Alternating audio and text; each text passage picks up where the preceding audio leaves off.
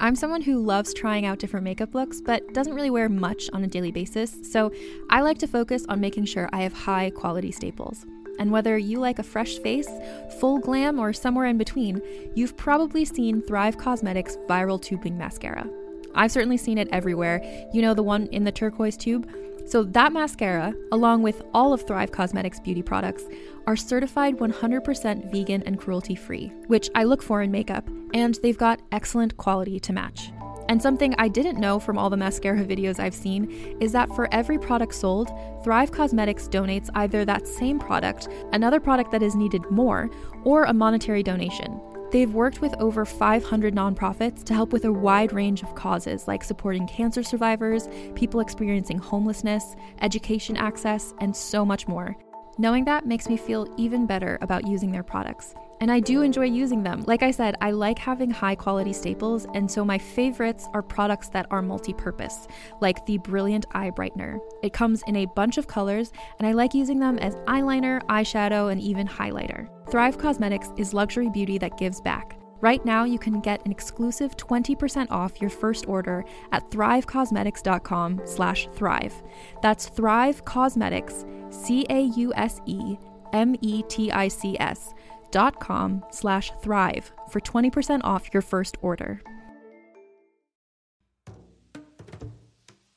Calling all lovers of mystery and fans of a good story. If you haven't already heard me talk about June's Journey, you're in for a treat. It's time to don your detective hat in this free hidden object mobile game that delves into the captivating journey of June Parker, a self-proclaimed detective on a quest to unravel the mystery surrounding her sister's untimely death. In June's Journey, you get to play as June, deciphering clues and unveiling secret plots within thousands of beautifully illustrated scenes. And did I mention it's set in the glitzy 1920s? New chapters are added weekly, so you will never run out of new thrills to uncover, and you can also personalize and decorate your very own Orchid Island where the story takes place. How sharp are your detective skills? Find out when you download June's Journey on your Android or iOS device, or play online via Facebook Games. Your detective journey awaits.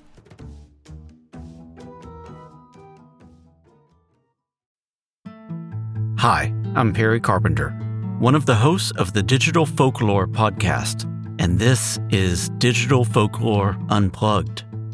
Unplugged episodes are where we ditch all the fancy production and story elements to bring you the raw, or only slightly edited, interviews with our folklore experts.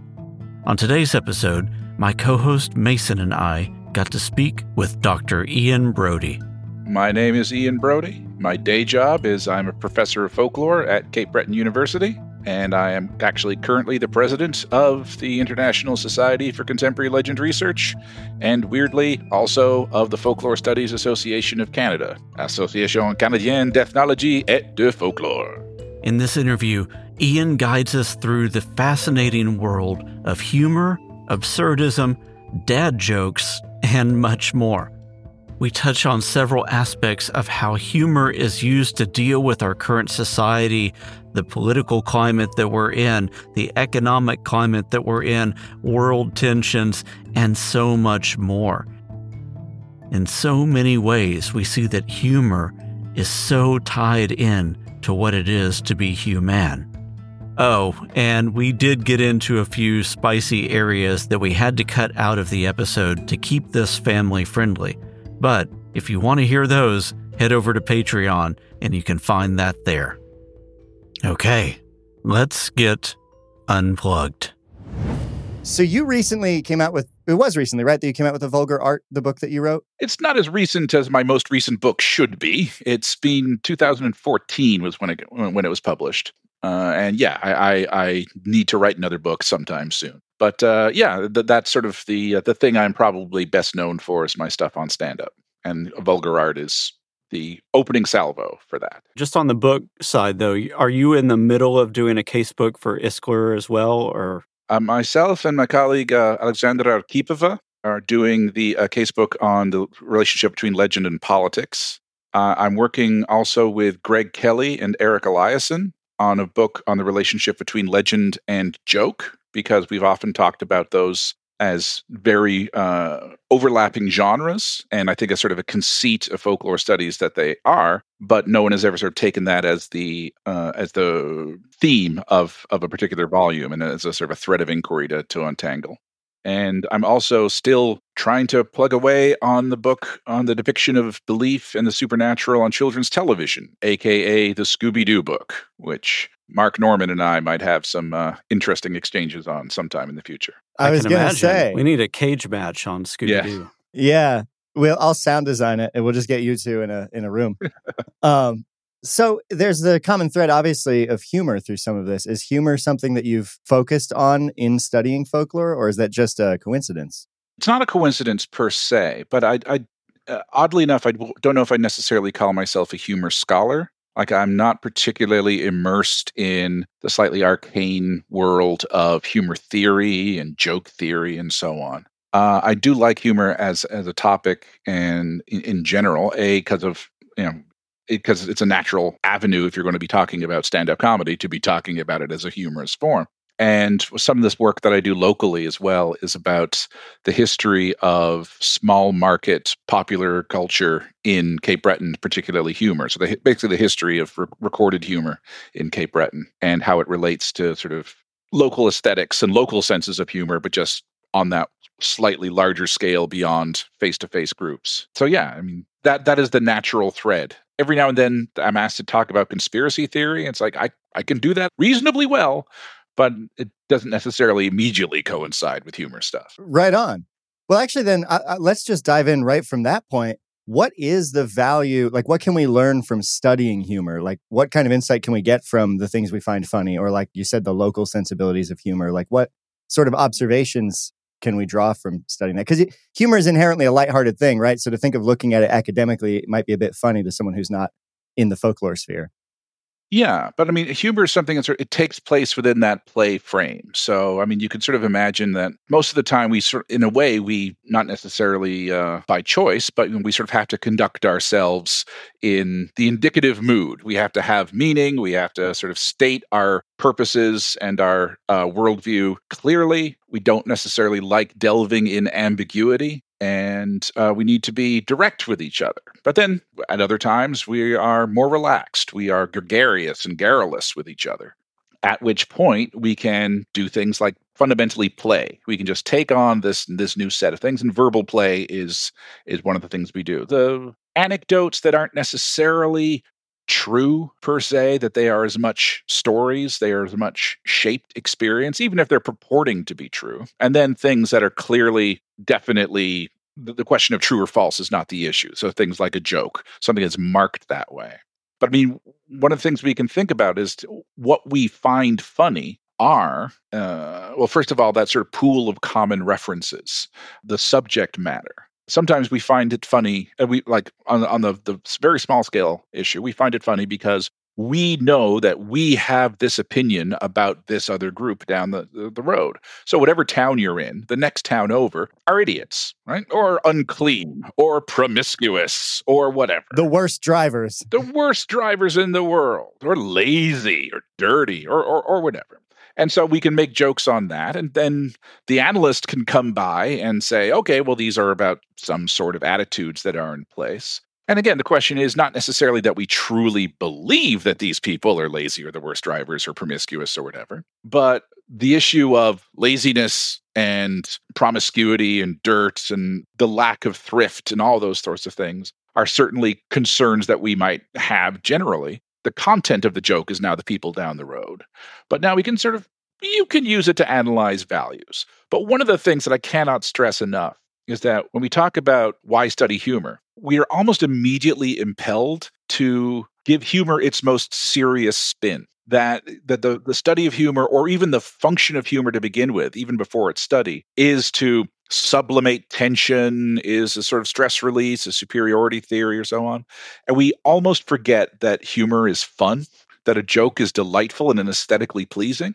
And so while I can still have that conversation about the importance of humor in terms of what it might mean, the very fact that if I tell a joke and you laugh, we are experiencing something that is first and foremost an aesthetic reaction to it, and that we are both delighting in it and we are exchanging that delight. And that is something that we should at least pause and think about and accept that that is often what the folk themselves most appreciate about a joke. And often that's what the folk themselves will stop in terms of what they need in terms of justifying why a joke exists. It is funny, it's a good laugh, end of story.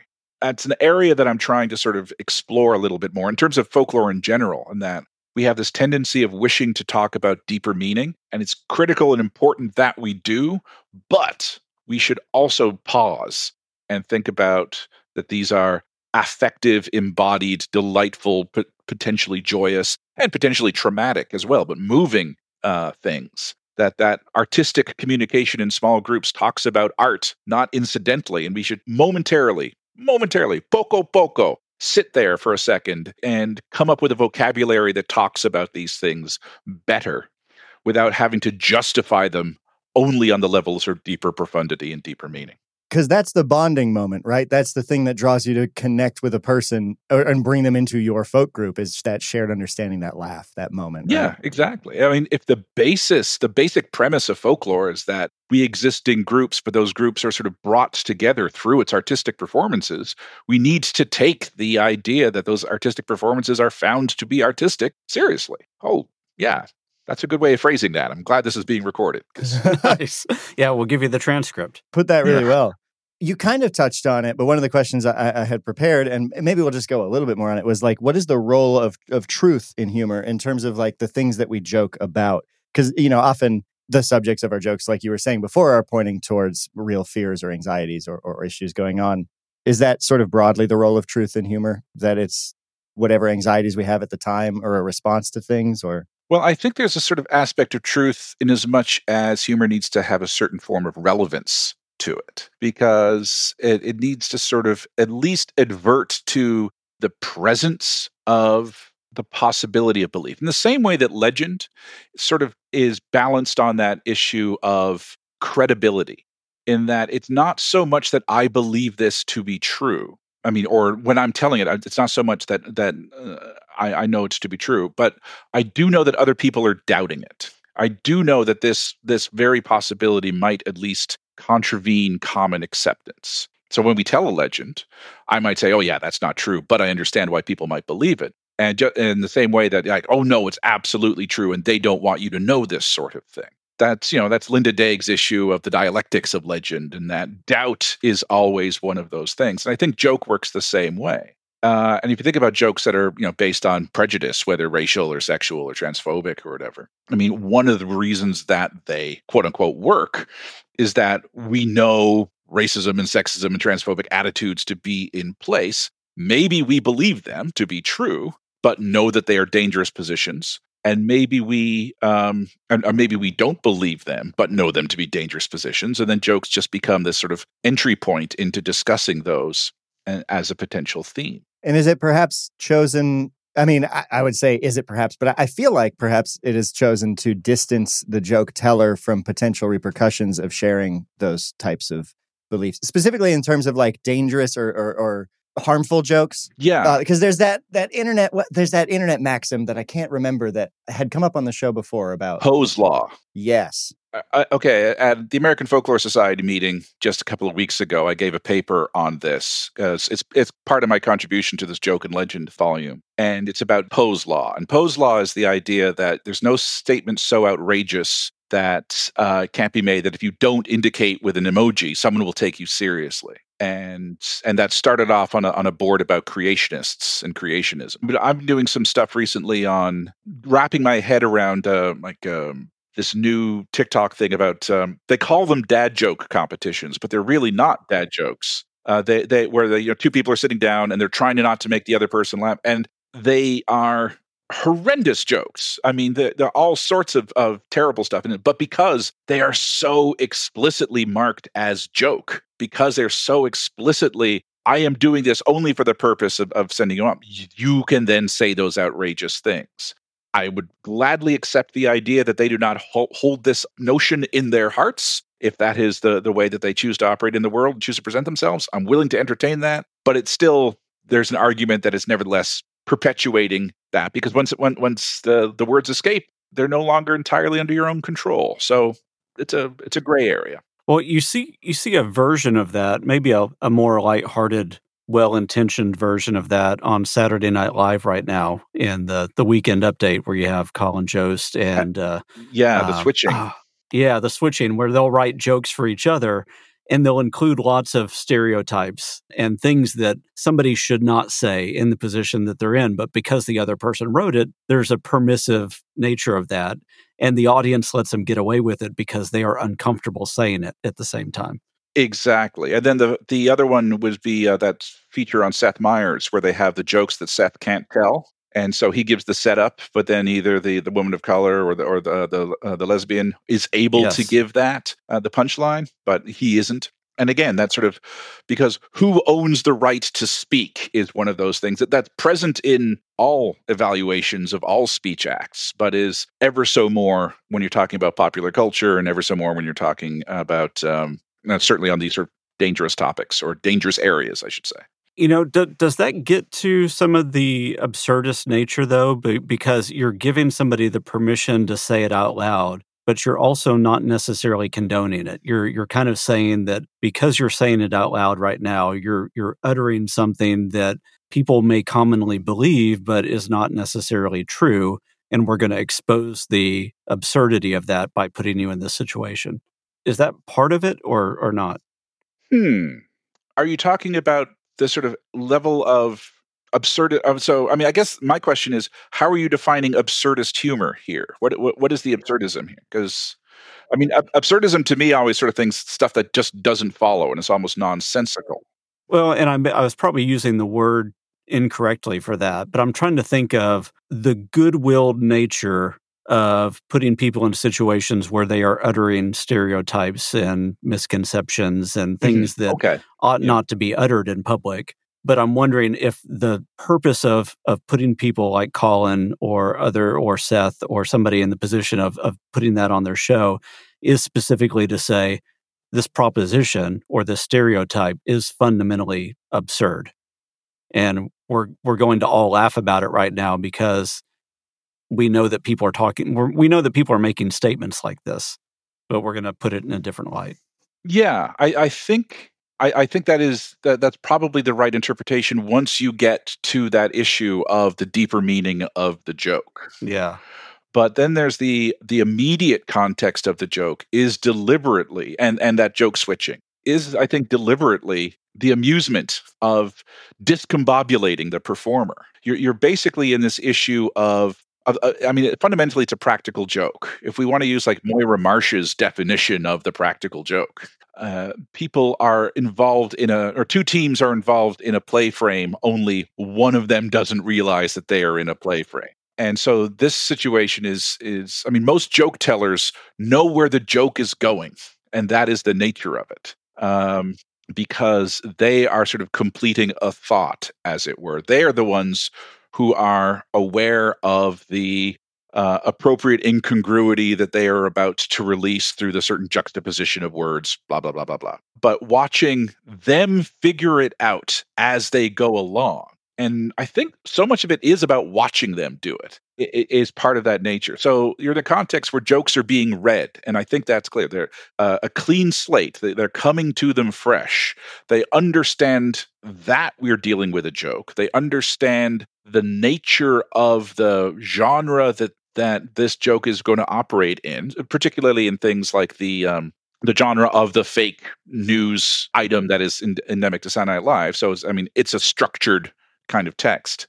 And yet they and the audience are understanding it at the same time. Most jokes are, I don't think it's about power per se, but it is about the, in as much as jokes are about release and surprise, not typically both parties are not being surprised. Yeah, there's usually an asymmetry to that. There's an asymmetry, and the idea that there's like everyone is realizing what's going on at the same time and doing that interpretive act. I think that's what sort of makes it twist, and that of course might be the absurdist aspect, in that we are just witnessing a spectacle where no one knows what's happening, and the power is symmetrical, but no one has an advantage at all. Everyone's disadvantaged. That's the power of improv comedy, is everybody's discovering at the same time.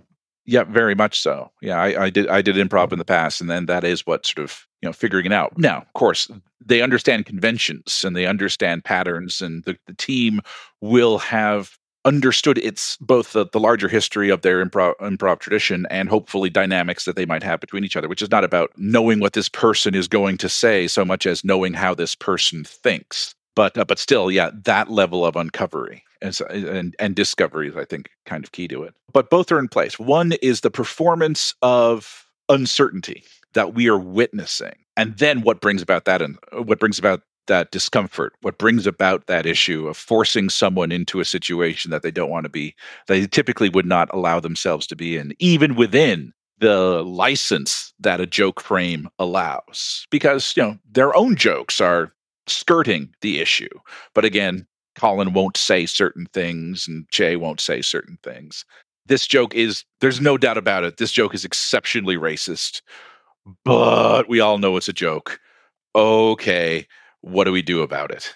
And that's sort of the fun. So that might be like the deeper meaning of the absurdism. Yeah. But we all know it's a joke, and it wasn't even written by this person that is surprised by having to say it out loud now. Exactly. But they're saying the quiet part of some societal prejudices out loud as well, which is what brings the power to it even more, I think. Well, and that can be dangerous because that license can be exploited, obviously, as we talked a little bit about.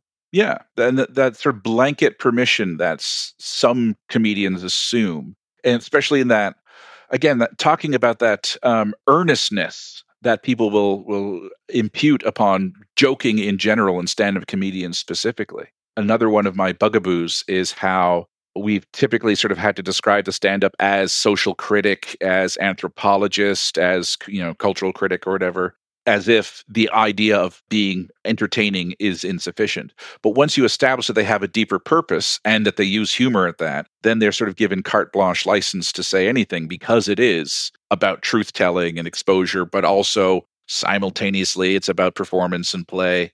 And so you have people hiding behind the character of the stand-up to justify whatever. Now, that's a problem, I think. That's different and sort of beyond the scope of what we're talking about today. But oh yeah, totally. But yeah, why don't we pivot into the meat of talking about absurdist humor specifically?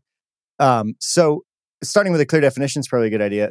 As I understand it, not as a humor scholar, is that sort of what you had said earlier, that things that don't seem to logically follow, or the death of meaning or meaninglessness as humor, and sort of forging a meaning out of that. Is there a better or more concise way that you could frame absurdism? No, I think that works. The idea that that's such an obscure connection between the premise and the punchline, as it were. I mean, most of the thing, again, my humor theory is, as much as I delve into it, I'm very much enamored of Elliot Oring's idea of that a joke is that humor is basically the apprehension of an appropriate incongruity.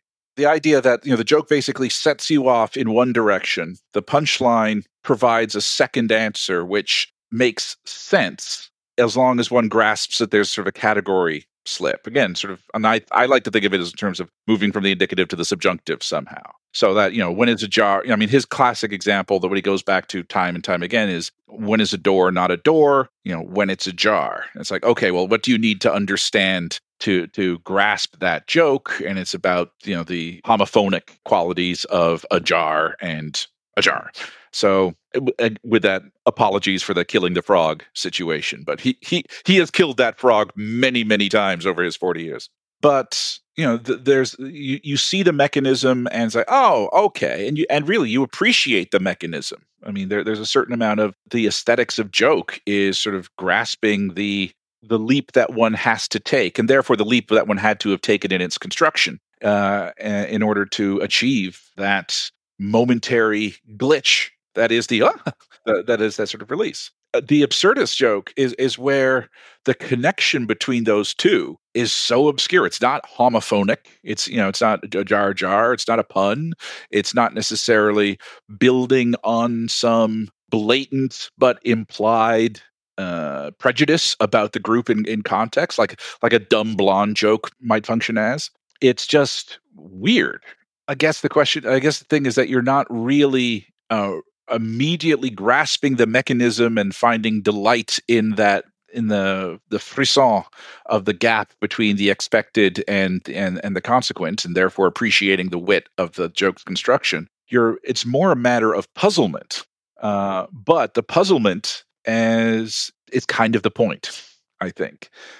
And that's where you get that absurdism, the notion that the joke does not unfold in any way that you are necessarily expecting it to unfold, which really becomes a kind of meta commentary on the nature of jokes themselves. Yeah, that's what I was going to ask, because if you obfuscate both the subject and the mechanism of the joke as the point of that style of humor, what is it joking about? What does it point to? Because like Dadaism was a response to World War I, right?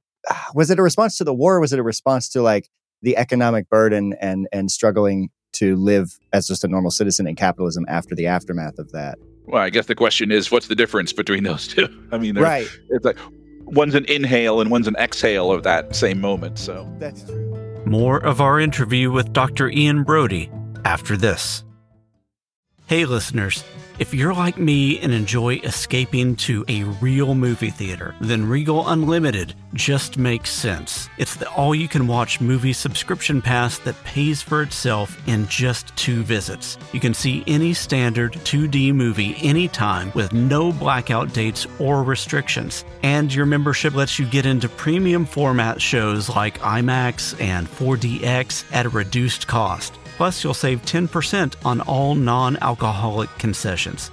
Regal Unlimited. It's the all-you-can-watch movie subscription pass that pays for itself in just 2 visits. So, if you're planning on seeing a couple movies this month, join Regal Unlimited. Now is the best time as summer's coming up. Sign up now in the Regal app or on the website at regmovies.com/unlimited. And be sure to use the code Folklore24 to get 10% off a 3-month subscription. Shout out to Claritin for supporting this episode and providing us with samples. Heya, Mason here, and I don't think I've mentioned it on the show before, but I have 2 cats, 2 big old boys named Chester and Cinders, and I love them both very much. But I didn't grow up with cats, and I've never suffered from general allergies like pollen, so it took me an embarrassingly long time to realize that I was allergic to them. No joke, when I started working from home, I would say things like, wow, I feel like I'm losing my voice every day, or isn't it weird, I can't breathe through my nose for some reason. Ultimately, it was my partner who said, that really sounds like allergies. And long story short, now I take a Claritin every day. Luckily for those of us who live with the symptoms of allergies, we can live Claritin Clear with Claritin D. Designed for serious allergy sufferers, Claritin D has 2 powerful ingredients in just 1 pill that relieve your allergy symptoms and decongest your nose so you can breathe better. Ready to live life as if you don't have allergies? It's time to live Claritin Clear. Fast and powerful relief is just a quick trip away. Ask for Claritin D at your local pharmacy counter. You don't even need a prescription. Go to Claritin.com right now for a discount so you can live Claritin Clear. Use as directed. Welcome back. Is there something that absurdism usually points to? Is it usually stress, strain, like feeling meaninglessness, and that's why we joke about it? Is there like a nihilism in that in some way of like this, understanding is futile, and so I'm just going to throw random things together? Probably. I mean, it's pushing back against some semblance of orderliness, as it were. Yeah. Something like exploitation of the rule of 3 type of thing is I can build 2 data points, gives you an assumptive connection, but then if I break the assumption on 3 with something that's totally unrelated, then you're only left with futility of trying to understand. I think that's a good point.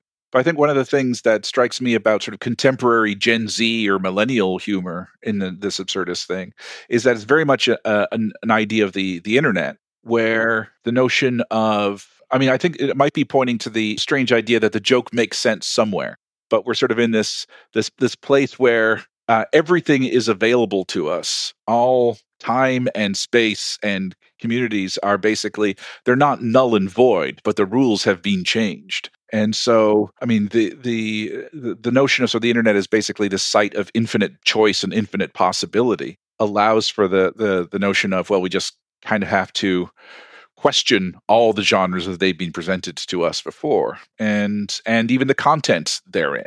Because again, the idea that someone has to find that joke in infinite universes, with an infinite number of monkeys, one of them's going to come up with a joke that another infinite monkey is going to find hilarious. And is it kind of funny in itself that no one gets it? Like there's a humor derived from the fact that it is just so weird, no one gets it. And so I think it's funny. And now I'm in the in-group because I think it's funny. And everyone else just says this is a B emoji that is highly compressed. Exactly. On the online, we come across things that only make sense in the context in which they arose, but we're exposed to them because those borders have been erased. And so it's like this. What about the idea of jokes that are contextless, I guess? So is what you're saying kind of like we've got this breakdown of the walls of all of these micro folk groups we can peer into and often accidentally stumble into highly coded folk communication we don't understand on the internet just at random. And so this humor is a meta layer on top of that kind of observation? Pretty much. I mean, I'm always surprised because I've got like an international crew of people on my Facebook pages, and every now and then there's this wonderful meme that comes up, but it's in like Croatian or something. And I see it, and there's lots of har emojis, responses to it. It's like, I have no idea what this is. I know it's funny, or at least I know it's being found funny. Someone thought it sufficient to post. Other people thought it sufficient to react to. Completely meaningless, except it's like angry mafia baby. That's all I really know. So just that notion of just coming across this whole other world, which is not where most of our joke material had been prior to the early 21st century. I mean, obviously Usenets and so on, but for the most part, that kind of material was interpersonal and or mass mediated, but with the expectation of it being met, for the hardest impact. And this is like, okay, it's an obscure joke from 5 continents away. It's like, I really want to know what this means. I don't get it. Tell me what it means. Invite me into your understanding, please. But that makes me really curious about humor that is not designed to be understood, like the truly absurdist humor that is designed to just be weird and random and nonsensical that people find funny. Why would we delight in not understanding something?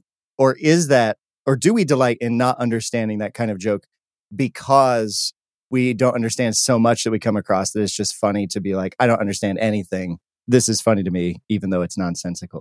Do we delight in the shared confusion? Because I see a lot of things on Facebook where people will post things that have no resolution and then just try to send people off, like spinning their wheels trying to figure out what it means. And so you see the comment section explode. And the person that posted that and the people that repost that are just delighting in the confusion of others. Yeah. Resolution is, I think, the exact word, in that when we see something like that, we just know that it was an intentional act.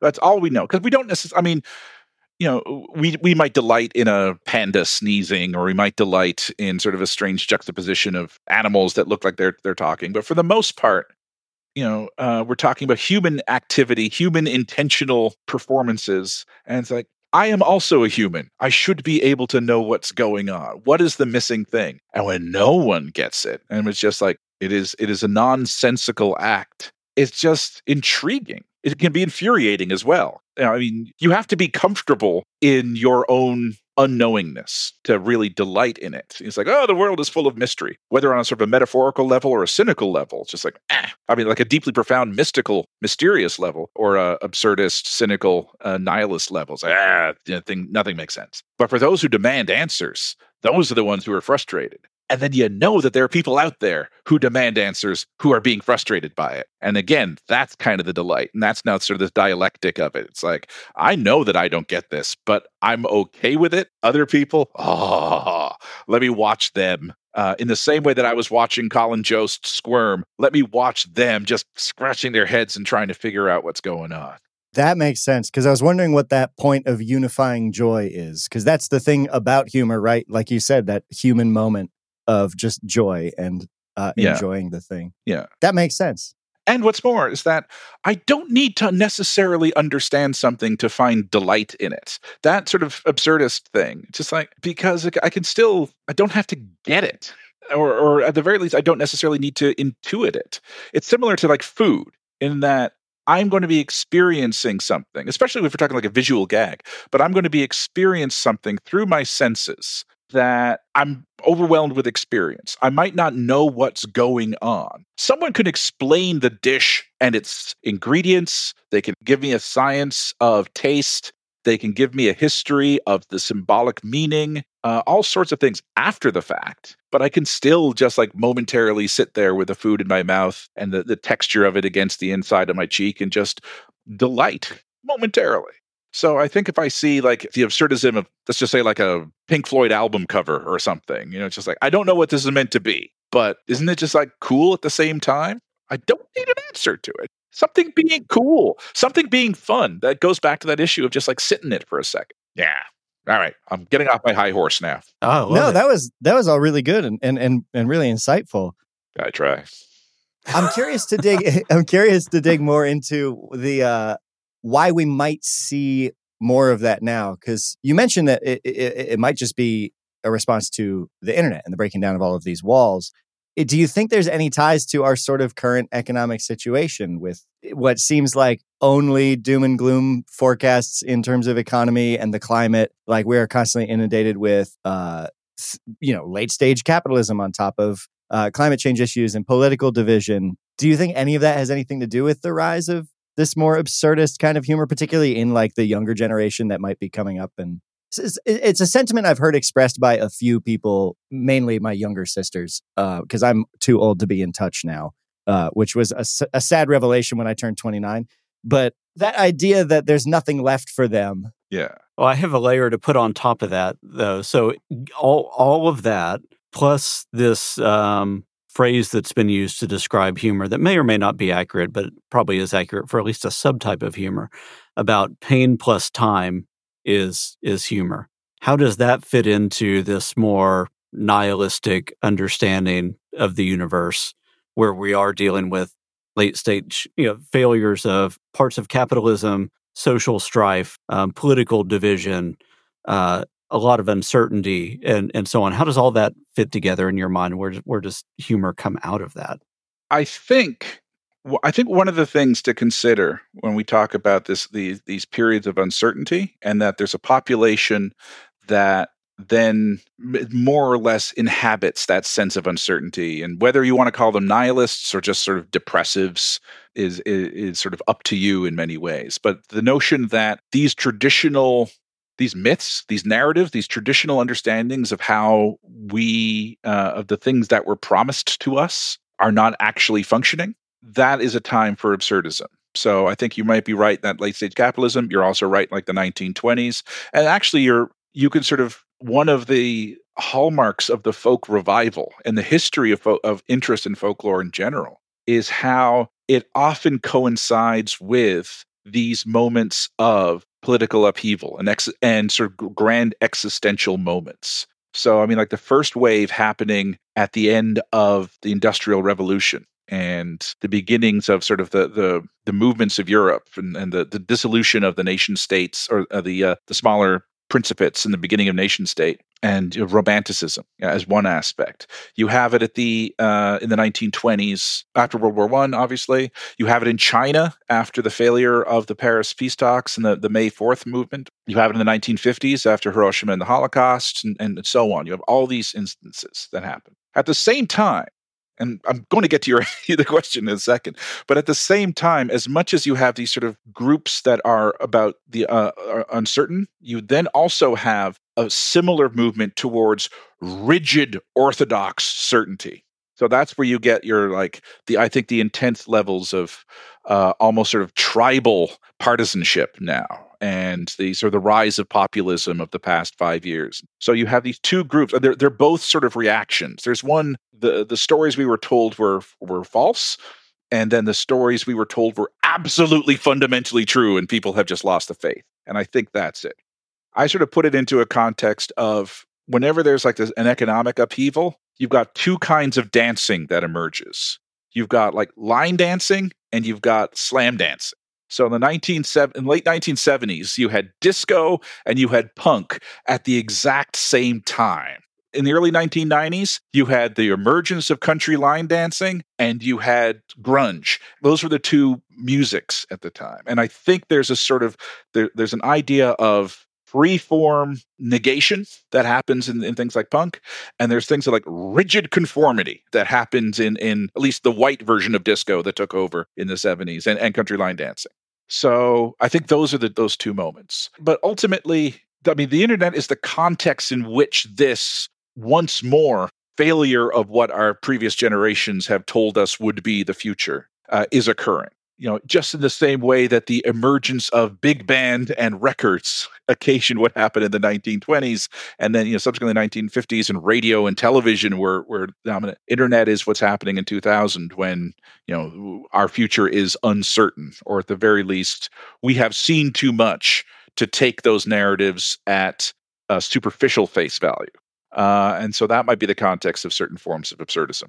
Because we also have the flip side of that, which is sort of fairly tame stuff. And I think we do have the rise of the dad joke. We're also seeing the rise of sort of earnestness that we haven't seen in a while. And there's a lot of earnest stuff on the internet. And someone was reminding me, there's a whole TikTok thread called like Black Men Cavorting.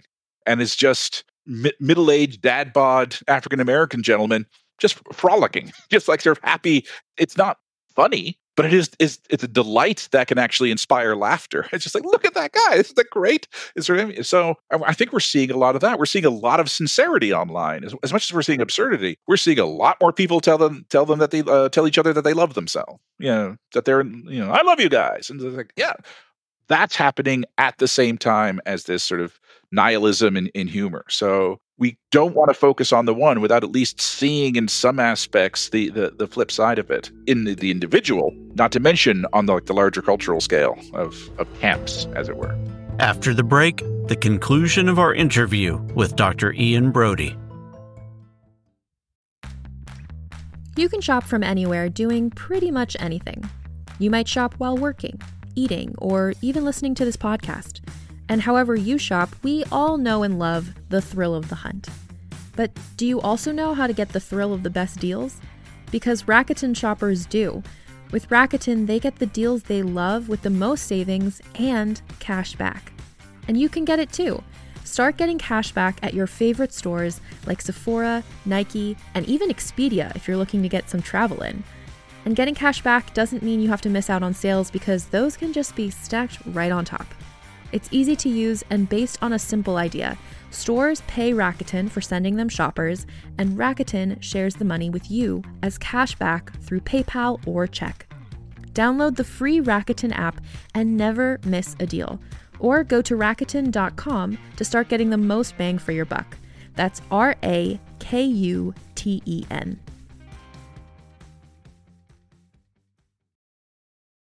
Another day is here, and you're ready for it. What to wear? Check. Breakfast, lunch, and dinner? Check.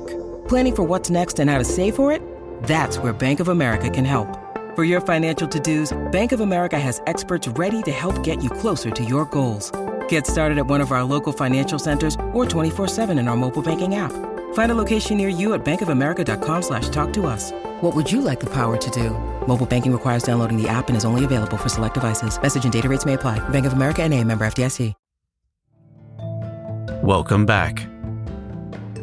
I feel like we're even seeing a blend of those two things, like very earnest people being funny in absurd ways.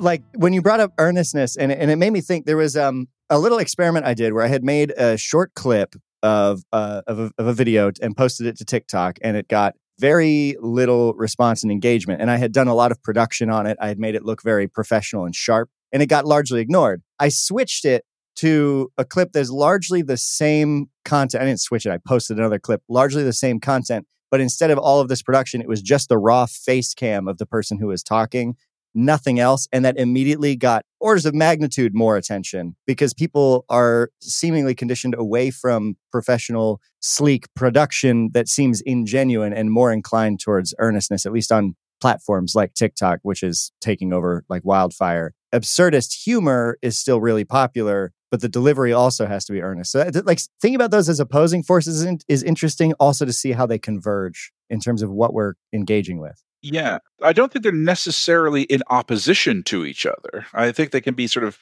sometimes there's a dialectic to them, but sometimes they're just sort of complementary to each other. I mean, they're both often present, sometimes not necessarily always in the same act. Sometimes someone is being incredibly nihilistic, and sometimes another time they're being incredibly earnest. Those impulses might be existing within the same people, as it were. And yeah, certain points where they converge. I think the other thing is that, there is a sort of pushback against the certain pushback against artifice now that we are all so very good at, and the technology is at our fingers for all of us to engage in incredibly slick productions. I'm sure you are better trained than I am, but But we all can. The accessibility for tools to do things we could never dream of is higher than ever. Exactly. And so now we don't want it. I mean, with that though, I'm thinking back to Lamore Schiffman's book on internet memes, which is pretty old at this point. Yeah. But talks about one of the things that brings virality is immediate replicability. And a head in a white room with no slick production or background is one of those things that people immediately can resonate with and say, if I wanted to do this, I could do this easily, rather than slick production and studios and perfectly framed cameras and somebody reading off a teleprompter.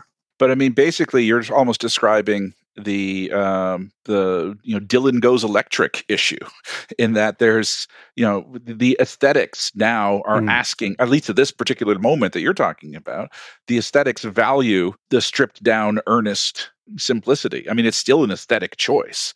I know this for a fact. There are filters for things to make it look like older technology already. So, I mean, even that can become a sort of a certain form of artifice.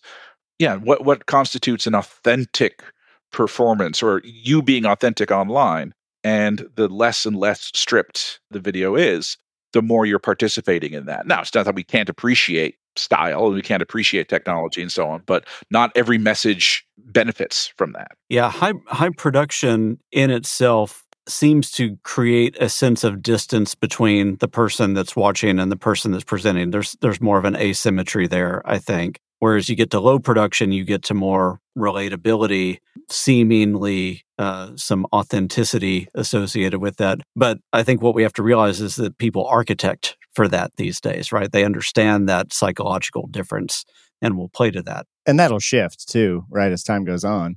Especially because the technology is so democratized at this point where you can make anything look slick. It's really interesting you say that, Perry, because it just made me think, it made me make a connection I hadn't made in my brain. I don't know what observation to draw from it, but a lot of deep fried memes or sort of absurdist content largely features quality degradation, like a lot of those highly compressed JPEGs. And we're also seeing a call for earnestness in this like low tech, low product. I say low tech, our smartphones are ridiculous, but you know what I mean? Right. Like low production content on top of this rise of purposely bad stuff. You see that with memes. You also see it with intentional disinformation of, let me put something from the CDC, purportedly, quote unquote, from the CDC on a printed out piece of paper and take a picture of that with my phone. And all of a sudden somebody sees that online and it looks more legit in their mind versus if they put out a slick, produced version of that same thing. So I think disinformation agents fundamentally understand that we process those things differently. That's really interesting.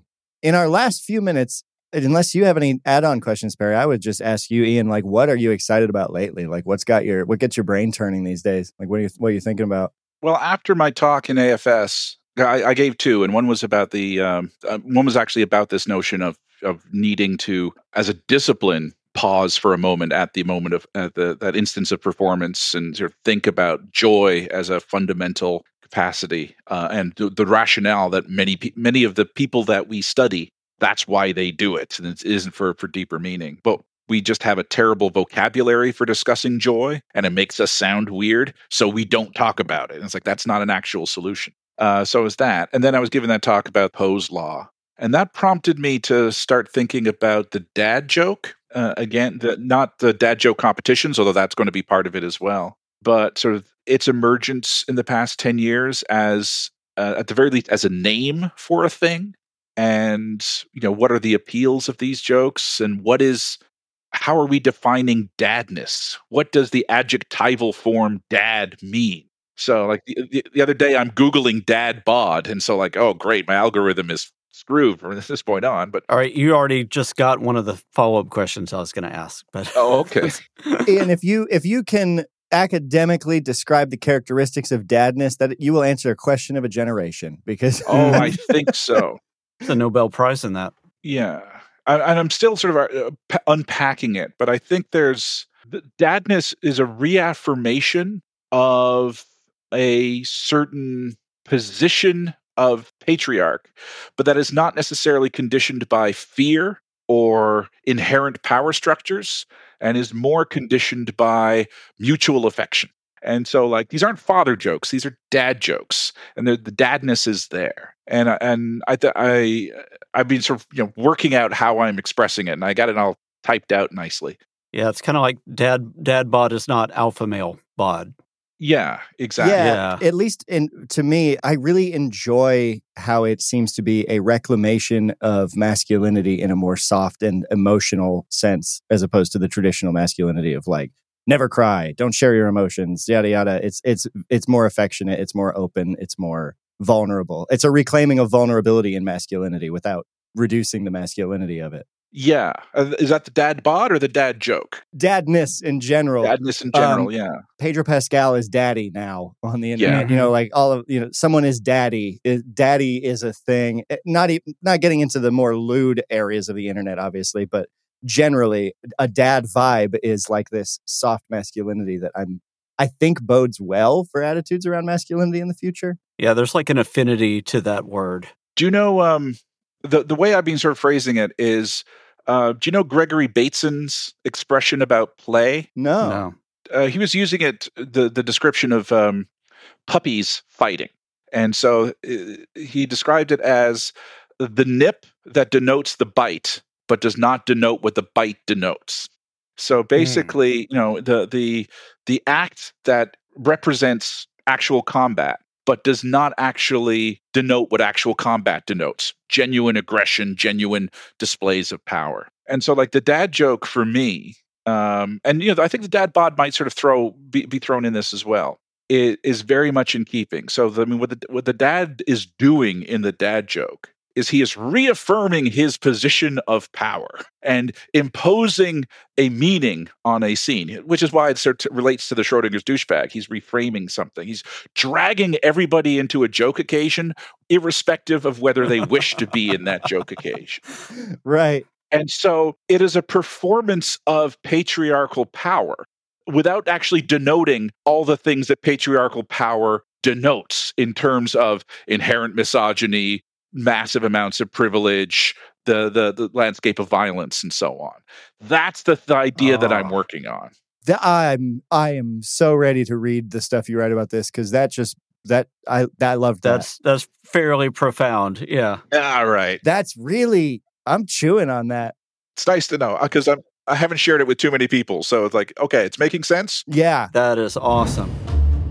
Thanks so much for listening, and thank you to Ian Brodie for spending time with us. Check out our show notes for links to find out more about Ian, as well as his books, his YouTube channel, and more. For those of you who haven't done so yet, consider joining our Patreon. You'll get access to interviews like this, as well as all the bits that we had to leave out in order to make the publicly available feed as family-friendly as possible. If you have any questions, feedback, or ideas for a future episode, you can reach us at hello@eighthlayermedia.com. And if you're interested in sponsoring us, hit us up. We would love to talk to you. Digital Folklore is created and produced by Eighth Layer Media. That's all for now. Thanks for listening. Hey there, it's Rachel Ballinger, and I am extremely excited to invite you to Rachel Uncensored. It's my podcast where I sit down and get real with my friends and celebrity guests, where we talk about all sorts of topics. And sometimes we might be under the influence when we do so. We cover things from personal stories to hot button issues. And it's the only place on the internet you can find an uncensored version of me. It's a side of me that you might not have seen before because it's not the most family or brand friendly. But don't worry, I'm still sort of slightly a decent human being. If you're intrigued, then make sure you check it out. New episodes drop every Wednesday. You can find it on Apple Podcasts, Spotify, or wherever you listen to podcasts. Trust me, you won't want to miss out on the fun and candid conversations we have here on Rachel Uncensored.